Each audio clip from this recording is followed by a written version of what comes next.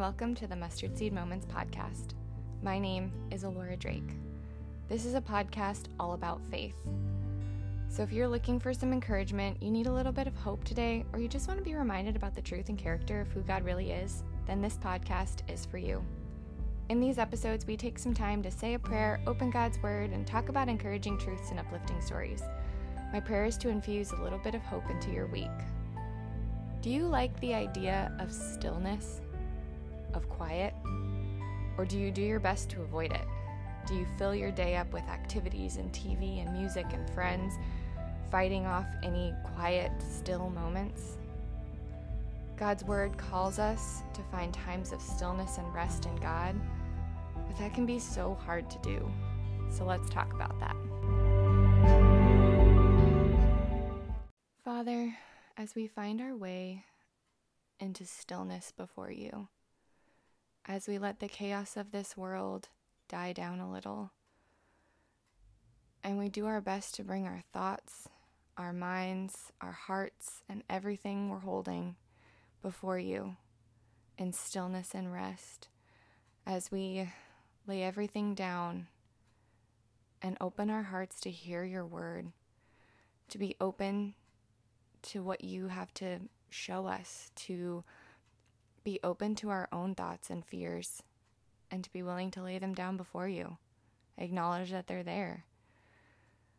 God, I pray that as we open your word and talk more about what it looks like to be still before you, what it looks like to find quiet moments with you, that you would speak softly to our hearts, that you would show us the beauty of stillness that is found in you, God. We praise you in your holy name. Amen. Okay, friends, so today we are talking about being still before the Lord. God's word calls us to be still and find quiet moments with Him, but we often avoid stillness. We fight against it. We fill up our days and our times with people and activities, with Netflix and Spotify and podcasts and people and social media and Instagram and Pinterest and anything and everything we can think of. We find something to do every day and every night. We find distractions and fill up our time until there's very little time left in the day. We work ourselves to exhaustion at jobs. We pack our social media calendars completely full. And I think there's times when we maybe do it unknowingly in just a sense of trying to keep up or wanting to be involved. That fear of missing out takes over, and it's not necessarily out of avoidance, but out of fear maybe. But I think there's also an element, at least in my own heart, of what do I do when it's quiet? Why do I avoid the stillness? Well, I can tell you why I avoid the stillness. And as I tell you why I avoid my stillness, I would encourage you to take some time and think about why you avoid stillness. I avoid my stillness because without the distraction of social media and the constant hum of Netflix and Spotify, I think about all the times I've let people down, or my most embarrassing moments. I think about the words that my ex wrote to me, words that are still so painful that when I think about them for too long, they reopen freshly wounds that I have tried so hard to heal. And just like that, I feel raw again. In my stillness, I let my fears in, and they speak to me, and they drown me in what ifs. Those fears get loud, and they remind me, what if no one ever does love me back? What if I am alone? What if nothing changes? What if these desires in my heart go unmet and this loneliness and pain remains? What if the people that I love in this life, what if some of the people I care for the most, what if they don't really know God? What if they are lost and I don't know it, or I haven't said enough, or I'm too scared to? All these what ifs, all of these failures, all of these horrible thoughts and fears and pain all start coming at me when there's enough stillness and time to actually think about them. Some of them are things I know I actively avoid, and sometimes it was just seasons of avoidance. But sometimes I don't even know that I'm avoiding things.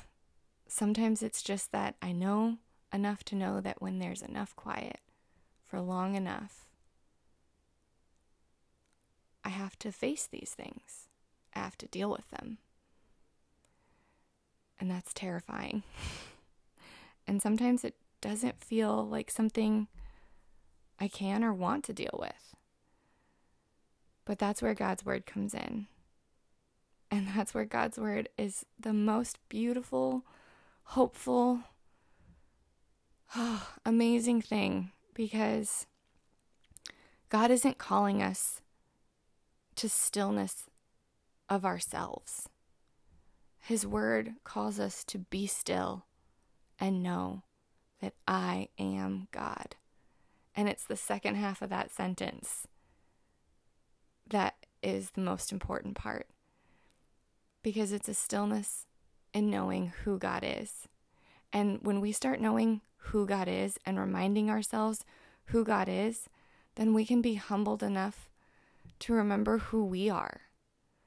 That when I know that God is God, that he will be exalted, that he is who he says he is, that he is my creator, my redeemer, then that changes who I am. And all of those thoughts, the opinions of other people, the opinions I have of myself, they lose their value. Because if they don't match with the opinion of my creator, of the God of the universe who created the mountains and the stars and the heavens and every single creature that lives, breathes, and crawls on this earth, then it doesn't matter, because God's opinion is highly exalted above anyone else's, my own included. God's view of us is what matters. God's love for us is what matters. God's never-ending, never-changing, never failing, unearned, steadfast, beautiful love for us is what matters. And that's why we are safe in the stillness of God. That is why it's an okay place to bring all of those fears. It's the perfect place to bring all of those thoughts. It's the safest place because he is our shield. He is our salvation. He is our rock and our refuge. And when we are still before the Lord, when we are reminded of who he is, and then therefore who we are, all of the things of this world are put in their place too. And that's why there's so much beauty in God's call to us to be still before him. It is because he longs for us to know this peace that passes understanding. He literally sent his son to die so that we could be still with him, so that we could have this ability to be in his presence, to bring forward our fears and concerns and our thoughts and the things that haunt us, and for us to be set free from them. He is longing to give us freedom. He is longing to give us life and life in abundance. He is the good Father who knows how to give good gifts to his children. And so I just really wanted to encourage you guys in that today. And I want us to read the entirety of Psalm 46. the verse that I was quoting was Psalm 46:10, "Be still and know that I am God. I will be exalted among the nations. I will be exalted in the earth." That's the verse that I've been talking about, but I want to read the entirety of Psalm 46. It's titled, "God is Our Fortress." And it's written during a time of struggle, and when you read through commentary and stuff, the struggle necessarily isn't known, but there is strife in the world, and it's just beautiful reminders of who God is in the middle of everything. And this call for stillness is a call for a quiet of the raging world around us. It is a call to be brought into the presence of God and reminded that God is to be exalted, that God is God. We are going through a sermon series on the Lord's Prayer right now, and one of the quotes that they brought up today was that familiarity breeds contempt. And the concept of that being that the more familiar we are with something like the Lord's Prayer, or even just our relationship with God, sometimes, as terrible as that sounds, we can be so familiar with God that there's this contempt, there's this lack of holding in awe that we are finding stillness and presence in front of the God of the universe. Like the actual God of the universe.